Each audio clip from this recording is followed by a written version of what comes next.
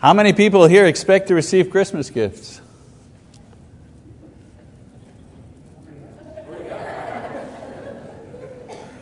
How many here have a plan to give Christmas gifts? Hey, what a bunch of cheapskates. I didn't see all the hands go up either way. You know, whether you are giving, receiving, or some of both, there are certain things that we all want when it comes to Christmas presents. We want them to please the ones we give them to, don't we?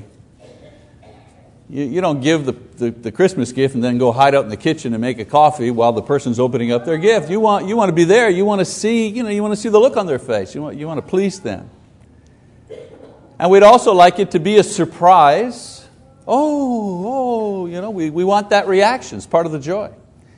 And of course, we love to receive gifts that show that the other person really thought about us, really knew, what we wanted, what would make us happy. Kind of tells us, wow, they really thought this thing through. And we especially appreciate those gifts that demonstrate that the person who gave us the gift actually made a special effort somehow to get this thing from us. Didn't stop by the 7-Eleven on the way home from work, I think that in the end, it's these kind of things that make the exchanging of gifts special and pleasing and satisfying. Of course, the very first Christmas gifts had all of these attributes. And I'm referring to the gifts that the wise men brought to the baby Jesus when He was born. Now, before I get emails on Monday morning. I know that, let's face it wasn't Christmas back then as we know it today. I mean, there was no Santa, no shopping, things like that. But the essence of what we strive to express at Christmas time today was there 2,000 plus years ago. That same feeling, that same idea was there. For example, there was joy and happiness at the event of His birth, just as there is joy and happiness during this season. It was a joyful time.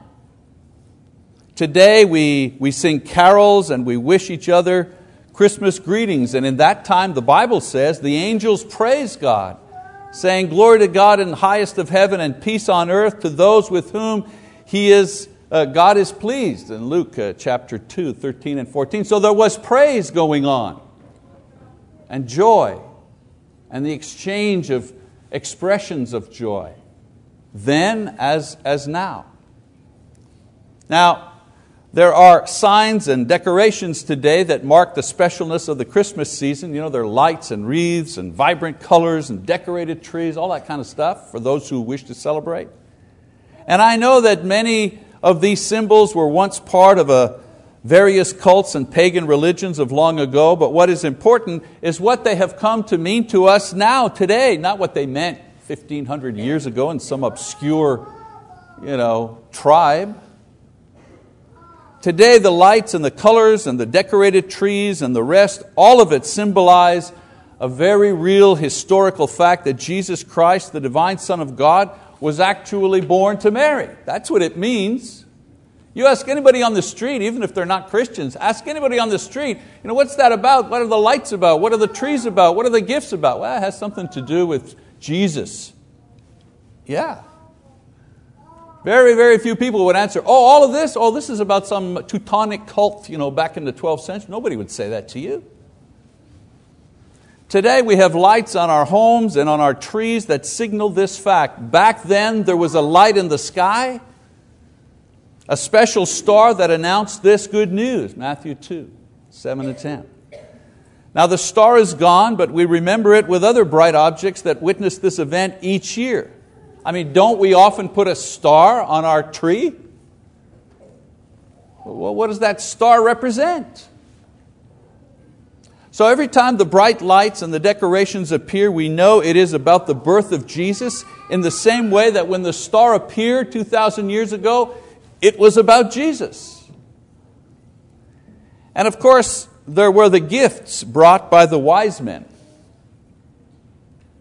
We don't know how many, probably from Babylon, modern day Iraq. Since this was the center for the study of astrology and astronomy at the time. In previous times, Daniel, the Jewish prophet, had been in captivity in Babylon and had a great influence for the Jewish religion in that country. It's no surprise that educated men would be interested in the seeming fulfillment of the Jewish prophecy concerning the Messiah. Where do you think they got that information? They even quote Micah, a Jewish prophet of the 7th century before Christ. Where did they get that information? We also know that God guided this trip through the star and protected them from Herod through a dream. Matthew 2 verse 12. Now the thing that most people know about them were the gifts that they brought. Passage was read, but I'll read it again now that we're kind of got that context. In Matthew chapter 2, verse 11, it says here, "And they came into the house and saw the child with Mary, his mother, and they fell down and worshipped Him, and opening their treasures, they presented to Him gifts of gold and frankincense and myrrh." I want you to notice the type of gifts that they brought. They brought gold, and gold represented what was very best in that world and at that time. It was the highest value object that could be offered, gold. Nothing finer than gold that existed at that time, as far as something precious or valuable. They brought frankincense, a rare perfume burned on altars during worship, used as incense in the tabernacle, Exodus chapter 30 and 34. They brought myrrh, another rare ingredient used to make perfume at the time, and myrrh was one of the elements used in the burial, usually the burial of important people. All of these gifts were rare and expensive at that time, as well as difficult to obtain. Frankincense and myrrh wasn't something you just picked up off a shelf. Even for the wise men, they had to import this from India or Africa. Even for these men, it was difficult to obtain. And each gift had a special meaning as well. The gold was something only kings possessed in that time and in that culture. The common person did not have access to gold. This was a signal that the wise men acknowledged Jesus' true nature as king.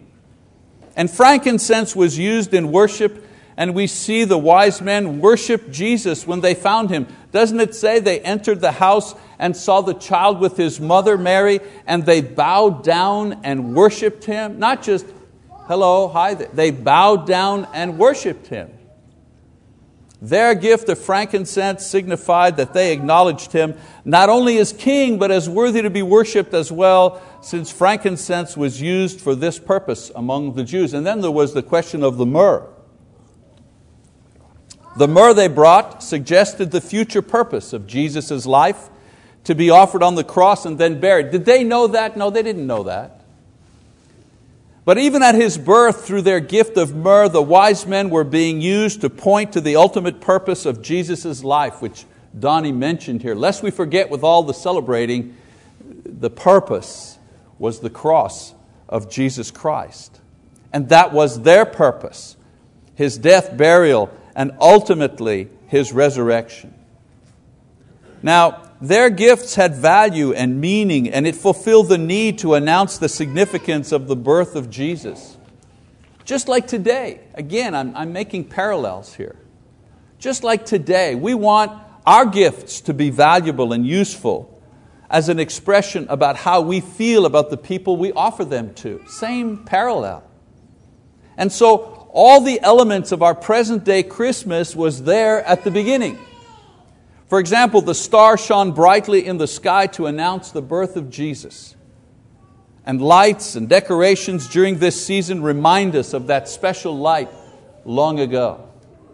And the angels rejoiced in heaven because of the birth of Christ, and today we have a greater sense of love and joy at this time of year when we celebrate and when we remember that particular event.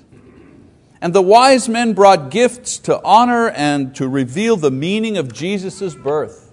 And we today, we exchange gifts to demonstrate our love and the meaning of our various relationships one with another. And so, let me be clear, if you choose not to celebrate Christmas for whatever reason, you are free. Isn't that a wonderful thing? You are free in Christ to do so. If it's a day like any other, that's fine, that's good. But if it's your habit to celebrate Christmas in your home, to enjoy the time and the season, then enjoy it knowing that the joy and the fellowship and the sharing that we as Christians do at this time of year has its basis not in the world of commerce, although it's trying to take it over, not in the world of marketing because it's trying to co-opt this whole idea, but rather in the Bible itself. The Bible is the thing that talks about joy. The Bible is the thing that talks about hope and peace, not the marketers, not the internet guys. Now I want you to notice one more thing. I've made a couple of parallels about the time of Jesus and the wise men and what's going on during this day in our society. But I want you to notice one more thing about the wise men and their gifts that Matthew mentions in chapter 2. He says, "Then they opened their treasure chests and gave Him their gifts of gold, frankincense, and myrrh." The first Christmas gifts, if you wish, were for Jesus, not for Mary, not for Joseph. He was the object of the gifts. It was His birthday that was being honored, not theirs. I've noticed that today we give gifts to everybody else except to Jesus. We give gifts to family and friends, to customers of our businesses. We give gifts to the boss, the newspaper delivery boy, the mailman, our teacher. We give gifts to everybody. Everybody gets something, but there's usually nothing under the tree for the Lord. It's like going to somebody's birthday party and bringing a gift for all of the guests, but nothing for the person whose birthday is being celebrated. Now someone might say, well, what could Jesus want or need, for Christmas, if you carry the idea with me a little bit? The Lord doesn't really need anything, surely no thing made in this world which He created. Colossians 1 verse 16. But, and work with me here a little bit, if I chose to give Him some kind of gift, if I chose to give the Lord gifts of value and meaning, then here are three that I would put under the tree, and they would be just for Him. The first gift would be a life of faith. A life of faith. It's so tempting to live by headlines these days. My life being guided by global warming or economic meltdown or uncertain futures or wars or disasters or scandals. It's so easy to live by those things. We're bombarded by the daily message that things are bad and things are just going to get worse. What a surprise! What a precious gift our life of faith would be in contrast to what others are doing by worrying and by being frightened.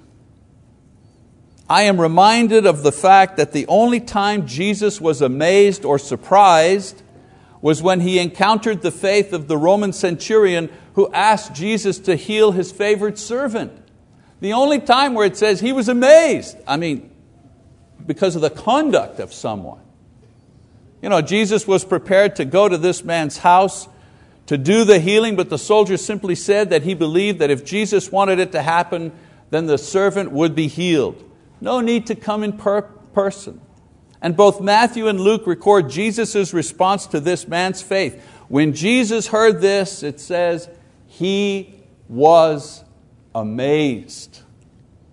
My life of faith can be an amazing gift to my Lord because it stands out so remarkably from the disbelief in this world. It sparkles, it shines brightly next to the despair and the discouragement and the darkness around it. It honors the Lord like the gold of the Magi. That gold honored Him. It acknowledges Him as our King and as our Lord, as our God, and not the powers of this world. My faith for all that I need to live an honorable life is in Jesus Christ.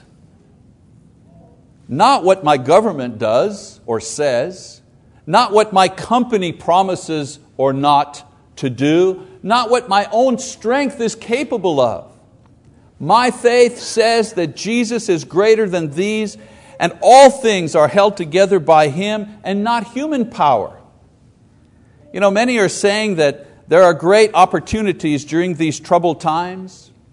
Interest rates are low, house prices are low, bargains everywhere. All you need is a little confidence. You hear the politicians saying, you know, there's nothing wrong with this country, we just need a little more confidence.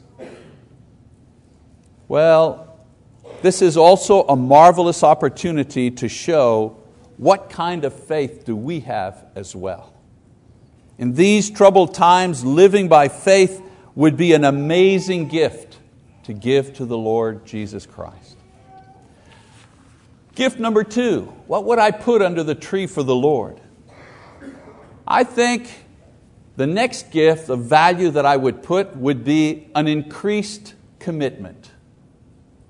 You know, the fact that you are here this morning shows that you have a certain level of commitment to the Lord. The gift I'm describing here is the next level of commitment that each of us here can make in our Christian lives. Not the level that you're at now, I'm saying the next level of commitment. That's the gift that I would give him. This second gift is separate from the first in that it is different for each of us. Faith, like gold, for example, is the same regardless of who gives it. But commitment is a very personal gift and has a different look and shape for each individual. Each person here this morning is at a different place as far as their commitment to Jesus Christ is concerned. The gift that I'm talking about is the next level of your personal commitment to Christ. This would be a valuable gift to the Lord indeed. You know, it's unique for every person because each person, as I said, is at a different level of commitment in their faith to Christ. For example, for some people, the next step in commitment would be to be baptized. You know, they believe, they love God, they just haven't obeyed this command yet. For others, the next level of commitment may be a greater effort to deal with sinfulness in their lives. You know, a gift of a holier life offered to God. For many, the gift may be a higher commitment to the Lord's body, which is the church. You know, we have over 300 members, close to 400 members in this congregation, but rarely is everyone here for services.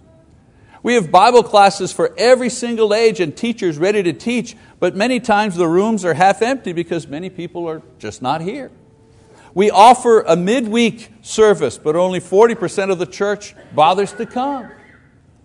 What's interesting is that we even offer our worship and Bible studies live online if you can't come, and yet people won't watch even from the comfort of their own homes.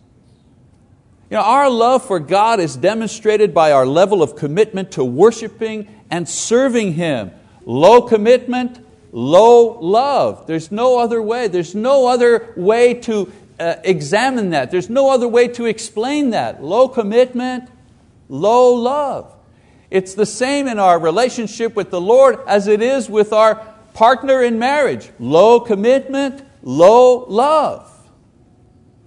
Our love is demonstrated, I say once again, by our commitment to worship and serving. A high commitment to faithful attendance in order to worship God and learn from His Word and support His church is like the frankincense offered to the Christ child by the wise men. When we raise our level of commitment to holier living and more faithfulness to the church, it becomes a gift of a fragrant aroma to God and to the Lord Jesus Christ.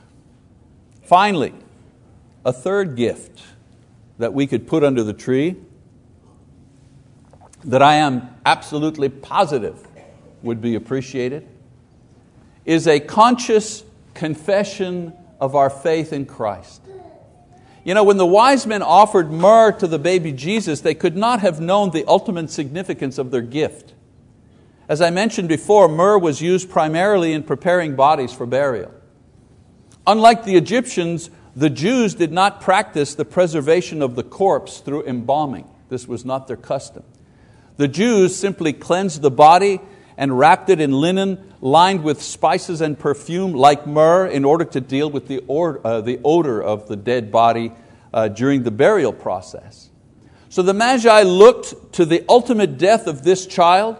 Perhaps they thought he was to be great in life, and they wanted to testify to this with their gift. In other words, they're giving him a gift so that he would have a royal burial. They saw him as important, as a king, and they thought, well, when kings die, they have a royal burial. Perhaps that was their thinking. Perhaps that may have been one of the significant factors. But they could not have known the purpose and the manner and the outcome of Jesus' death and burial and resurrection. But here's the point. We know it. We know it. The only reference indirectly to His death, or they only reference indirectly to His death, but we can openly confess not only His death for the sins of all men, but we can declare His glorious resurrection as well. The plan to save all mankind from eternal destruction that was once a secret, as Paul says, Romans 16 and 25, that plan to save all men, to bring all men together into Christ, that plan is now known. That plan is now available. Every time we share our faith or invite someone to church or teach someone the gospel, we offer the gift of conscious confession of Christ. We offer that gift. The beauty of this gift is that each time we offer it to someone, we give it to Christ. No matter how we offer it or how people react to it. The value of this gift is that it has the power to multiply into countless gifts of praise and thanksgiving by those who are saved because of our witness. Marty mentioned the statistics. There are 16 people, maybe they're all here this morning, who were baptized in that water back there, who said in front of various witnesses, I believe that Jesus is the Son of God. And they obeyed the gospel and were buried in baptism. And they confessed that name to perhaps 5 or 10 people during an evening or morning or afternoon time. But that's 5 or 10 witnesses to that confession. And those 16 people since then have confessed it to others and others. You see how the gift multiplies itself? What a valuable gift to give to the Lord. A conscious confession of your faith in Jesus Christ. So let me say this last thing about all three of these gifts that I mentioned. A life of faith, an increased commitment, a conscious confession of Christ. Let me tell you this about these gifts. They are true gifts because they all belong to us. They are ours to give or not to give. We get to decide if we're going to give these gifts or not. The Bible says that the world was created by God and it belongs to Him. And so we really can't give what is already His. We only manage the creation and we give Him a portion back of what He has given us as an acknowledgement of this fact. But God has given to us the capacity to believe or not to believe. God has given to us the ability to commit or not to commit. God has given us the choice to confess or not to confess. These things are ours to do with as we choose. We can give them or we can keep them for ourselves. Imagine the pleasure of our Lord when we choose to freely and generously and lovingly offer to Him a faithful life over a fearful life. Imagine His pleasure when we offer to Him an unwavering commitment instead of a lukewarm commitment. Imagine the joy in heaven when a host of believers who have come to Christ are before Him because we chose to confess Jesus Christ. Imagine the day in heaven when someone will say to you, I am here because of you. I believe because of you. What a gift that is for ourselves, and what a marvelous, joyful thing that is for God in heaven. These are gifts worthy of the one who saved our souls from eternal death. Have you ever been disappointed at Christmas time? You know, you got matching socks and tie instead of the skill saw that you really wanted. Or you received a lovely card with words of love along with a new iron instead of a pass for a full day at the spa, which would have done you a lot of good. Have you ever been disappointed like that? I wonder if after we, gorge ourselves with food and good things to eat and spending at Christmas, I wonder sometimes if God is not a little disappointed with what we have left Him under the tree. Oh, I know it doesn't work like that, but you know what I mean.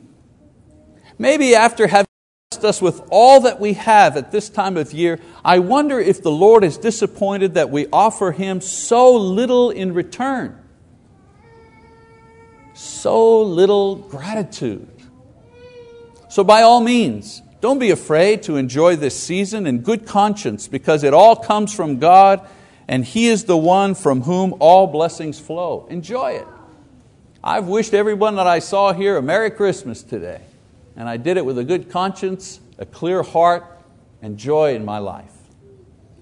I just want to make sure that if you wanted to offer the Lord a gift that would truly be pleasing to Him, you'd know what to shop for. So God bless you, and truly have a Merry Christmas. And if you have a last-minute Christmas gift for the Lord, perhaps a confession of faith and obedience in baptism, perhaps a renewed commitment to a holy life of service, then why not bring that forward now, on this day of all days, as we stand and as we sing the song of encouragement.